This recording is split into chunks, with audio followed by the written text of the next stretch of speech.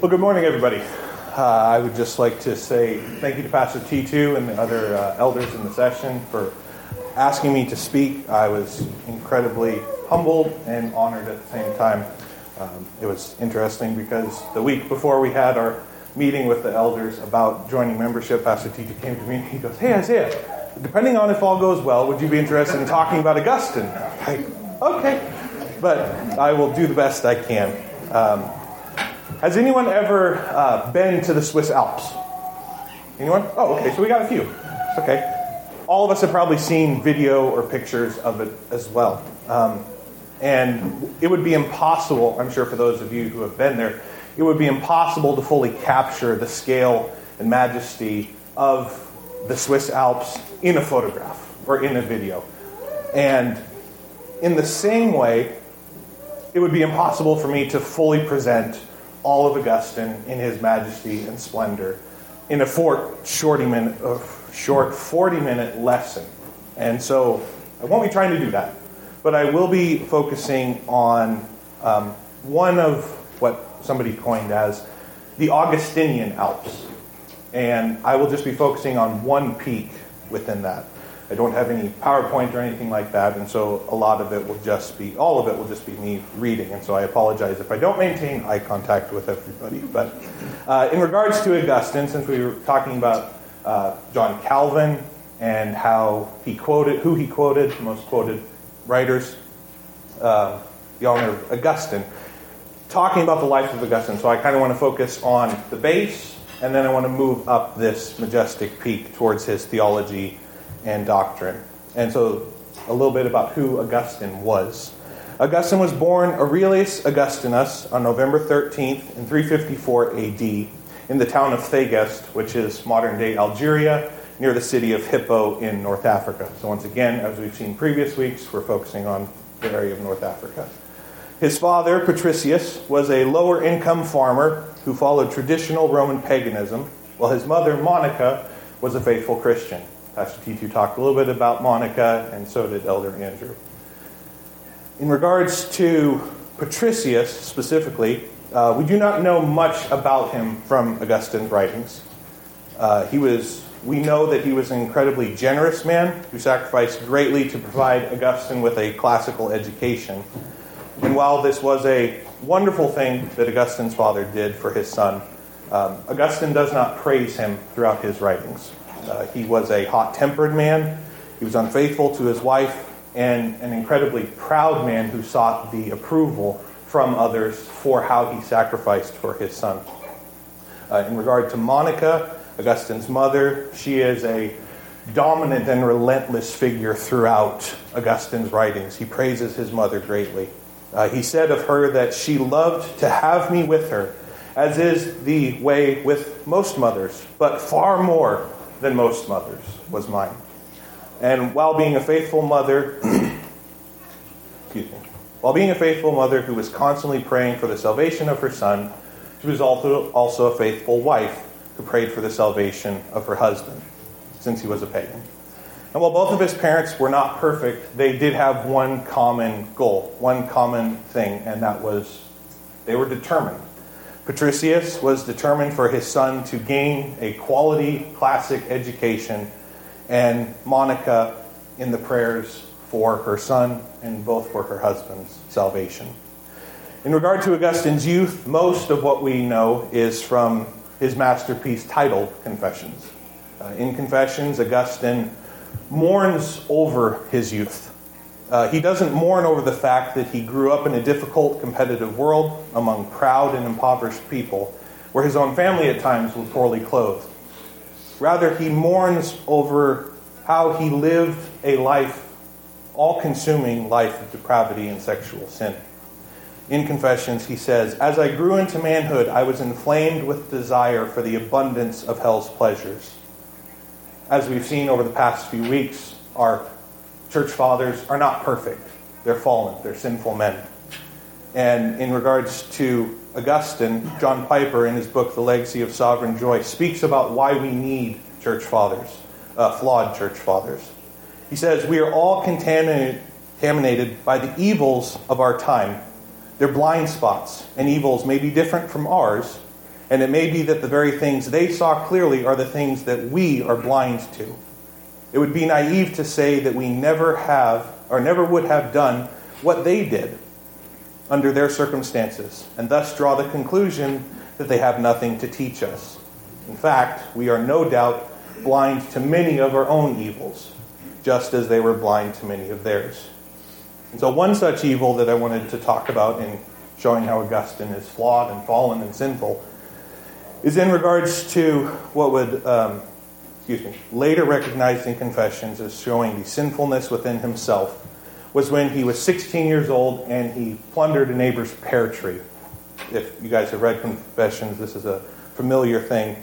He says, "There was a pear tree close to our vineyard, heavily laden with fruit, which was tempting neither for its color nor its flavor.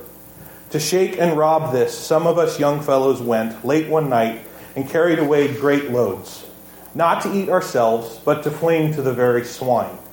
Having only eaten some of them, and to do this pleased us all the more because it was not permitted. Behold my heart, O my God, behold my heart, which you had pity upon in the bottomless pit. Behold now, let my heart tell you what it was seeking there, that I should be gratuitously wanton, having no inducement to evil, but the evil itself. It was foul, and I loved it. I loved to perish. I loved my own error. Not that for which I erred, but the error itself. Base soul, falling from your firmament to utter destruction, not seeking anything through the shame, but the shame itself." And he continues, "What was it then that I, miserable one, so doted on in you, you theft of mine, you deed of darkness, in that 16th year of my age? Those pears truly were pleasant to the sight, but it was not for them that my miserable soul lusted. For I had an abundance of better, but those I plucked simply that I might steal. For having plucked them, I threw them away, my sole gratification in them being my own sin, which I was pleased to enjoy. For if any of these pears entered my mouth, the sweetener of it was my sin in eating them." Augustine clearly recognizes later in his life and mourns over this event in seeing the total depravity and sinfulness in himself. And this recognition would later yield fruit in his refutation of the Pelagian controversy, which we will address later in this lesson. In 371 AD, his parents send him to the city of Carthage to begin his studies in further education. There, Augustine, now 17, would immerse himself in the writings of Cicero and other Manichaean philosophers, while also developing his skills in rhetoric. Around this time, Augustine's father, Patricius, dies. And while this event seems to have little effect on Augustine, he does make note in Confessions that his father was baptized and became a Christian a year before his death, which Augustine contributes to the faithful prayers of his mother, Monica. With his new life in Carthage, Augustine now throws himself into what he calls unbridled dissoluteness. In Confessions, he again mourns over the depravity and sinfulness in himself and the life of sexual sin that he now lives while in Carthage. In regards to his education, Augustine became a master of the spoken word. He developed a phenomenal memory, had a meticulous attention to detail, and an ability to open the hearts and minds of his audience. And if you've read Confessions, you can see that clearly. Upon completing his education in Carthage, Augustine returns home to Thagest to begin teaching rhetoric there. He would later return to Carthage to teach rhetoric as well, and then accept a professorship in Rome, and then become the professor of rhetoric in Milan in 384 AD. In Milan, Augustine began attending church services where the great Bishop Ambrose preached. It was under the preaching of Ambrose that Augustine gradually became intellectually convinced of the truths of Christianity. Augustine recalls that it was how Ambrose's, quote, gifted tongue never tired of dispensing the richness of your corn, O God, the joy of your oil, and the sober intoxication of your wine. Unknown to me, it was you, my God, who led me to him, so that I might knowingly be led by him to you. Being intellectually convinced for the truth of Christianity, Augustine now begins to wrestle with his life of sin. He says, I was still held firm in the bonds of woman's love. I began to search for a means of gaining the strength I needed to enjoy you, my God. But I could not find the means until I embraced the mediator between God and man, Jesus Christ. In late August of 386 AD, after wrestling with his life of depravity and sin, Augustine tells us of this glorious moment that changed his life forever. He writes, there was a small garden attached to the house where we lodged. I found myself driven by the tumult in my breast to take refuge in this garden, where no one could interrupt that fierce struggle in which I was my own contestant. I was beside myself with madness that would bring me sanity. I was dying a death that would bring me life. I was frantic, overcome by violent anger with myself for not accepting your will and entering into your covenant. I tore my hair and hammered my forehead with my fists. I locked my fingers and hugged my knees. I flung myself down beneath a fig tree and gave way to the tears which now streamed from my eyes. In my misery, I kept crying, how long shall I go on saying, tomorrow, tomorrow? Why not now?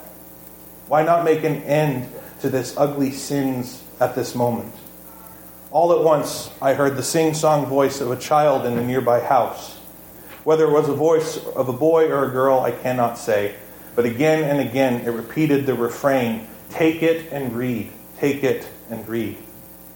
At this, I looked up, thinking hard whether there was any kind of game in which children used to chant words like these, but I could not remember even hearing them before. I stemmed my flood of tears and stood up, telling myself that this could only be a divine command, to open my book of Scripture and read the first passage on which my eyes fell. So I hurried back, seized and opened it, and in silence I read the first passage on which my eyes fell, and that being Romans 13:13 through 14, which says, let us walk properly as in the day, not in revelry and drunkenness, not in lewdness and lust, not in strife and envy, but put on the Lord Jesus Christ and make no provision for the flesh to fulfill its lusts. Augustine continues, I had no wish to read more, and no need to do so. For in an instant, as I came to the end of this sentence, it was as though the light of confidence flooded into my heart, and all the darkness of doubt was dispelled. Augustine was baptized the following spring in 387 by the Bishop Ambrose, and in the fall of that same year, Augustine's beloved mother, Monica, died. She was a mother filled with joy in knowing that her son was safe in Christ. In 389, he was appointed a priest under the tutelage of Ambrose, and upon Ambrose's death, Augustine became the Bishop of Hippo, where he remained there for the rest of his life. And so that's just a quick summary of the life of Augustine, and while there are many other details that unfortunately I won't be able to get into, I would now like to shift our gaze from the base of this Augustinian peak and begin to look upwards towards his theology and doctrine. Specifically, when looking at the Reformation and tying it in, one of the most influential and quoted sources, apart from Scripture itself, of course, is Augustine. John Calvin, in his writings, are filled with him. He quoted him around 750 times just in the Institutes. Excuse me. Martin Luther, who was an Augustinian monk, drank deeply from the well of Augustine's writings and teachings as well. His influence on Calvin and Luther was, as John Piper says, second only to the influence of the Apostle Paul. And while there are several theologians that we are looking at this month who shaped and informed the Reformation, I believe I can safely say that the Augustinian Alps towers over the 1,000 years between Augustine and the Reformation. And while, once again, capturing his theology and doctrine in a short 40-minute lesson is impossible, I would now like to move our gaze to this peak, which is the Pelagian controversy and the doctrine of grace. And so the Pelagian controversy is usually understood in terms of church history as being under the topic of anthropology. This is the doctrine of what man is and how he is influenced in manners which are related to salvation. the fundamental presuppositions between Augustine and a man named Pelagius in regard to what is man, what is his character or nature, and what is he able or unable to do. In regard to Pelagius, once again, we know very little about him. We know that he was a British monk who traveled from Britain to Rome, was well known even by Augustine as an excellent communicator throughout his writings of formal letters, of exhortation, and also wrote the expositions of the letter of St. Paul, which is the clearest source of Pelagius' theological views. In 413 AD, Pelagius wrote a long letter to a woman named Demetrius on the occasion of her becoming a nun, her decision to become a nun. This letter was a widely publicized and calculated on Pelagius' part in the declaration of his theological views. In this letter, Pelagius says, "Since perfection is possible for man, it is obligatory. Whenever I have to speak of laying down rules for behavior in the conduct of a holy life, I always point out, first of all, the power and functioning of human nature, and show what it is capable of doing, lest I should seem to be wasting my time by calling on people to embark on a course which they consider impossible to achieve."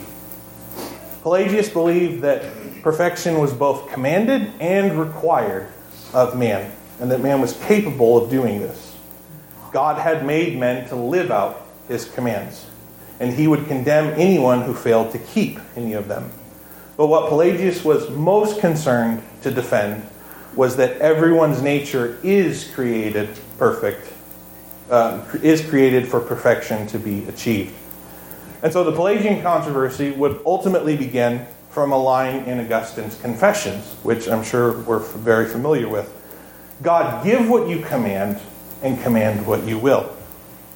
Pelagius had no objection to the first line, command what you will.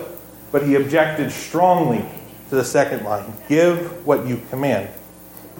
Pelagius believed this to be a direct assault on man's ability.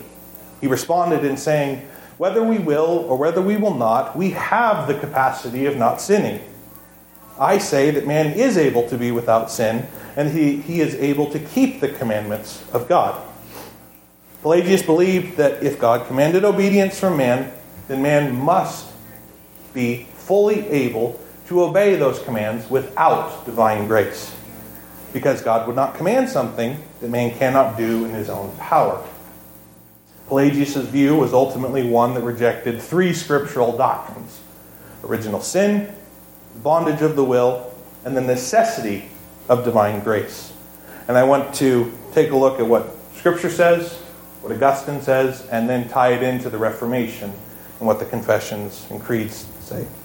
And so in regards to original sin, the doctrine of original sin is sometimes misunderstood as referring to the first sin of Adam and Eve in the Garden of Eden. But the doctrine of original sin refers to the result, consequence of Adam and Eve's sin, or Adam's sin, and the effect that it had on all of humanity in receiving a sinful nature. Pelagius believed that everyone was only accountable for their own sin and did not receive a sinful nature due to the fall. He used Deuteronomy 24:16 and Ezekiel 18:20 to support his rejection of this belief. Deuteronomy 24:16 says, "Fathers shall not be put to death for their children, nor shall children be put to death for their fathers. A person shall be put to death for his own sin." And Ezekiel 18:20 repeats the same. "The soul who sins shall die. The son shall not bear the guilt of the father, nor the father bear the guilt of the son. The righteousness of the righteous shall be upon himself, and the wickedness of the wicked shall be upon himself." Pelagius' use of these verses is, of course, an ignoring of the context and a confusing of categories. Neither of these passages are talking about original sin and how the entirety of humanity receives a sinful, fallen nature. Deuteronomy 24:16 is speaking on the subject of personal sin and how the Lord does not hold a child accountable for the sins of their parents. Ezekiel 18:20 is speaking to the people of Judah while in exile, and this would actually serve as a message of hope for these people, that if they turned to God, they would not be held accountable for the sins of their fathers before them. Neither of these verses are speaking in regards to the doctrine of original sin. We do see clearly, though, Scripture speaking on this topic. In the book of Romans, chapter 5, verse 12, Paul says, "Therefore, just as through one man sin entered the world, and death through sin, and thus death spread to all men, because all sinned." We also see David in Psalm 51:5 speaking on this doctrine when he says, "Behold, I was brought forth in iniquity, and in sin my mother conceived me." Now, David is not saying that his mother committed sexual adultery in his conception, or that he had done something evil by being born, but rather David was acknowledging original sin and the sinful nature that he had received through Adam. Augustine responds many times in his writings on original sin, and I chose 3 that I think best summarize his overall response. On forgiveness of sins, he says, "Even in those who had not yet sinned, the similitude of Adam's transgression, that is, who had not yet sinned of their own individual will, as Adam did, but had drawn from him original sin, because in him was constituted the form of condemnation to his future progeny, who should spring forth from him by natural descent, so that from one all men were born to a condemnation." In his book, The City of God, he says, "Man's nature indeed was created at first faultless and without any sin. But that nature of man in which everyone is born from Adam now requires the physician, because it is not sound. The whole human race has been condemned in its first origin. This life itself, if life is to be called, bears witness by the host of cruel ills with which it is filled. Is not this proved by the profound and dreadful ignorance which produces all the errors that unfold in the children of man, or of Adam?" And one last, "Far be it from us to assail this article of faith, about which we have no uncertainty, that every soul, even the soul of an infant, requires to be delivered from the binding guilt of sin, and that there is no deliverance except through Jesus Christ and Him crucified." And so I wanted to look at how this ties into the writings of the Reformation. And so in your hymnals in front of you, if you would turn to the Westminster Confession of Faith, in the back, chapter 6. And we're going to look at Article 2, 3, and 4. Westminster Confession of Faith, chapter 6, Article 2, 3, and 4. That's page 852. Thank you. 852 is the page number. And so in speaking about original sin, the Westminster Confession of Faith says this, chapter 6, Article 2. "By this sin they fell from their original righteousness and communion with God, and so became dead in sin and wholly defiled in all the parts and faculties of soul and body.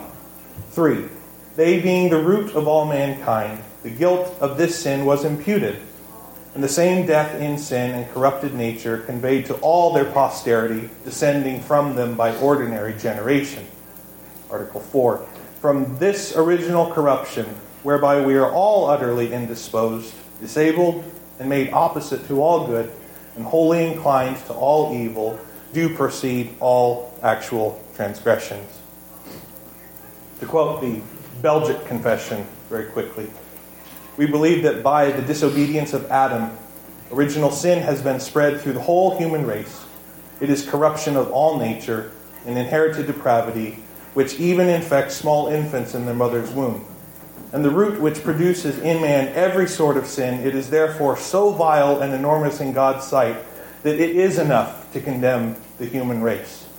Therefore we reject the errors of the Pelagians, who say that this sin is nothing else than a matter of imitation." So even in the writings of the Reformation, we see Augustine, some of the wording that he used, and we see even the Belgic Confession mentioning the Pelagian controversy specifically. I would now like to move into the second scriptural doctrine that Pelagius rejected, and that being the bondage of the will.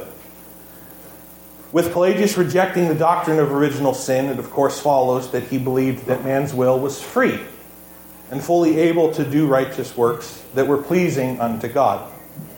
We see in Scripture that this is not the case, and that as it says in Psalm 14, 1-3, the fool has said in his heart, there is no God. They are corrupt. They have done abominable things. There is none who does good. The Lord looks down from heaven upon the children of man to see if there are any who understand, who seek God. They have all turned aside. They have together become corrupt. And there is none who does good, no, not one. And again, when it says that the carnal mind is enmity against God, for it is not subject to the law of God, nor indeed can be. So then, those who are in the flesh cannot please God. Romans 8, 7 and 8. I've chosen two of Augustine's responses to Pelagius. He says, what good works can a lost man perform, except so far as he has been delivered from perdition? Can they do anything by the free determination of their own will? Again, I say, God forbid. For it was by the evil use of his free will that man destroyed both it and himself. For as a man who kills himself must, of course, be alive when he kills himself, but after he has killed himself, ceases to live and cannot restore himself to life. So, when man by his own free will sinned, then sin being victorious over him, the freedom of his will was lost. He continues in the same letter. From whence comes this liberty to do right to the man who is in bondage and sold under sin, except he be redeemed by him who has said, if the Son shall make you free, you shall be free indeed. And before this redemption is wrought in a man, when he is not yet free to do what is right, how can he talk about the freedom of his will and his good works? Except he be inflated by that foolish pride of boasting which the Apostle Paul restrains when he says, by grace are you saved through faith. Augustine's writings and teachings in regards to man's will being bound to his nature would greatly influence a certain young Augustinian monk by the name of Martin Luther, who would not only write a book titled The Bondage of the Will, but also be one of the greatest voices of the Reformation on the doctrine of sola fide, faith alone. We see in Augustine's response to Pelagius that he understood that it was faith and faith alone in how God can declare us righteous before him. I would now like to look at his response, at how his responses shaped the writings of the Reformation once again. And so if you can turn to page 854 in your hymnal. Once again, we are in the Westminster Confession of Faith. Page 854. We're going to be in chapter 9, article 3. Westminster Confession of Faith, chapter 9, article 3, in regards to man's will, says, man, by his fall into a state of sin, hath wholly lost all ability of will to any spiritual good accompanying salvation, so as a natural man, being altogether averse from that good and dead in sin, is not able by his own strength to convert himself or to prepare himself thereunto. The Heidelberg Catechism, in question 7 and 60, says, are we so corrupt that we are totally unable to do any good work and inclined toward all evil? Answer, yes, unless we are born again by the Spirit of God. In question 60, how are you righteous before God? Answer, only by true faith in Jesus Christ. Even though my conscience accuses me of having grievously sinned against all God's commandments, of never having kept any of them, and of still being inclined toward all evil, nevertheless, without any merit of my own, out of sheer grace. Augustine understood that the bondage of man's will to his nature, and this recognition moves us into what is one of the greatest theological doctrines that Augustine fought for and heralded from his conversion to his death in regards to the Pelagian controversy. And that being the glorious doctrine of what would come out of the Reformation is sola gratia, grace alone, and the necessity of divine grace. And so since Pelagius rejected original sin, rejected that man's will is bound to his fallen nature. He saw that there was no need for the necessity of divine grace. As he said previously, whether we will or whether we will not, we have the capacity of not sinning. I say that man is able to be without sin, and that he is able to keep the commandments of God. Pelagius' rejection on the necessity of God's grace was what caused Augustine's zeal and joy to burn the brightest. When someone asked him why he was so passionate about the grace of God, he said, first and foremost, because no subject gives me greater pleasure. For what ought to be more attractive to us sick men than grace by which we are healed? For us lazy men than grace by which we are stirred up? And for us men longing to act than grace by which we are helped? We see this beautiful and glorious truth in Ephesians 2, 4 through 10, when it says, but God, who is rich in mercy, because of his great love with which he loved us, even when we were dead in our trespasses, made us alive together with Christ. By grace you have been saved. And raised us up together and made us sit together in the heavenly places in Christ Jesus, that in the ages to come he might show the exceeding riches of his grace in his kindness towards us in Christ Jesus. For by grace you have been saved through faith, and that not of yourselves. It is the gift of God, not a result of works, lest anyone should boast. For we are his workmanship, created in Christ Jesus for good works, which God prepared beforehand that we should walk in them. And while this is the greatest doctrine that Augustine wrote on, I want to skip over a couple of his quotes, because there are many. But I believe this one quote perfectly summarizes his view on the necessity of God's grace. He says in Letters 176, there was no reason for the coming of Christ the Lord except to save sinners. Take away disease, take away wounds, and there is no reason for medicine. If the great physician came from heaven, a great sick man was lying ill through the whole world. And that sick man is the human race. He who says, I am not a sinner, or I was not, is ungrateful to the Savior. No one of the men in that mass of mortals which flows down from Adam, no one at all of that men is not sick. No one is healed without the grace of Christ. We owe therefore to him that we are alive, that we understand, that we are men, that we live well, that we understand right. We owe to him. Nothing is ours except the sin that we have. For what have we that we did not receive? Augustine's joy was in the sovereign grace of God, and how it is a gift that frees us from the bondage of sin. And this joy in God's grace is clearly seen, once again, in the writings of the Reformation, and specifically the Westminster Confession. And so once again, on page 854, chapter 10, article 2, or 1 and 2. Page 854, chapter 10, article 1 and 2. On God's grace. Article 1. All those whom God hath predestinated unto life, and those only he is pleased, in his appointed and accepted time, effectually to call by his word and spirit out of the state of sin and death, in which they are by nature, to grace and salvation, by Jesus Christ, enlightening their minds spiritually and ravingly to understand the things of God, taking away their heart of stone and giving unto them a heart of flesh, renewing their wills, and by his almighty power, determining them to that which is good and effectually drawing them to Jesus Christ.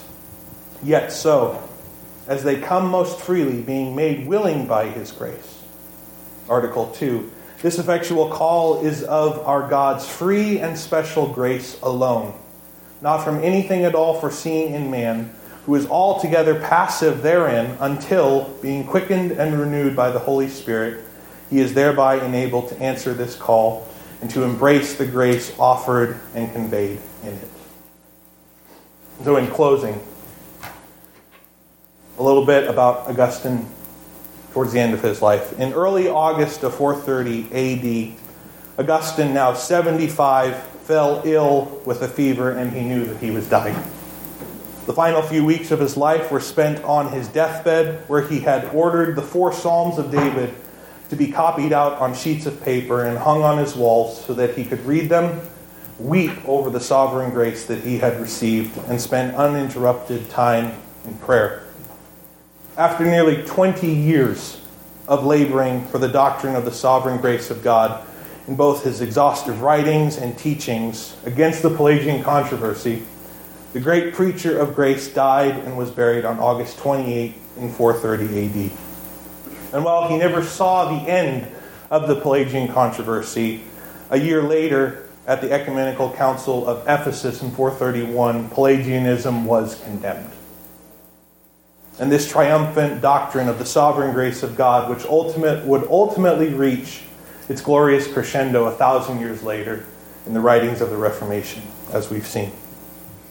B.B. Warfield, in his book on the Pelagian controversy, writes about Augustine's theology. And he says, its central thought was the absolute dependence of the individual on the grace of God in Christ Jesus.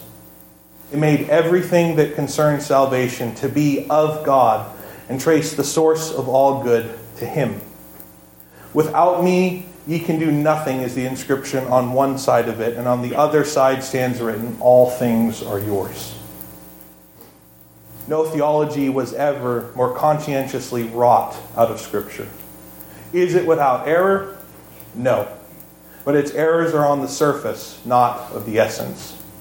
It leads to God, and it came from God. And in the midst of the controversies of so many ages, it has shown itself an edifice whose solid core is built out of material, as Scripture says, which cannot be shaken. And so this majestic peak of the Augustinian Alps is one that heralds the joy that Augustine experienced in the doctrine of God's grace. And why such joy? As he previously said, because first and foremost, no subject gives me greater pleasure. For what ought to be more attractive to us sick men than grace by which we are healed? For us lazy men than grace by which we are stirred up? And for us men longing to act than grace by which we are helped? Close in prayer. Almighty God, may you grant to all of us that same joy that Augustine experienced in your sovereign grace. May we be a people that heralds that grace, that it is grace and grace alone by which we are saved. Not by anything that we have done or can ever do, but only through your sovereign grace. We thank you for Augustine and the blessing that he has been to your church and will continue to be to your church. And I pray that we would read more about this man that labored so greatly for your glory. I thank you for this time you have given us here this morning, and I ask that you would bless the rest of your Lord's Day as your people gather to worship you. We ask this in the name of your Son. Amen.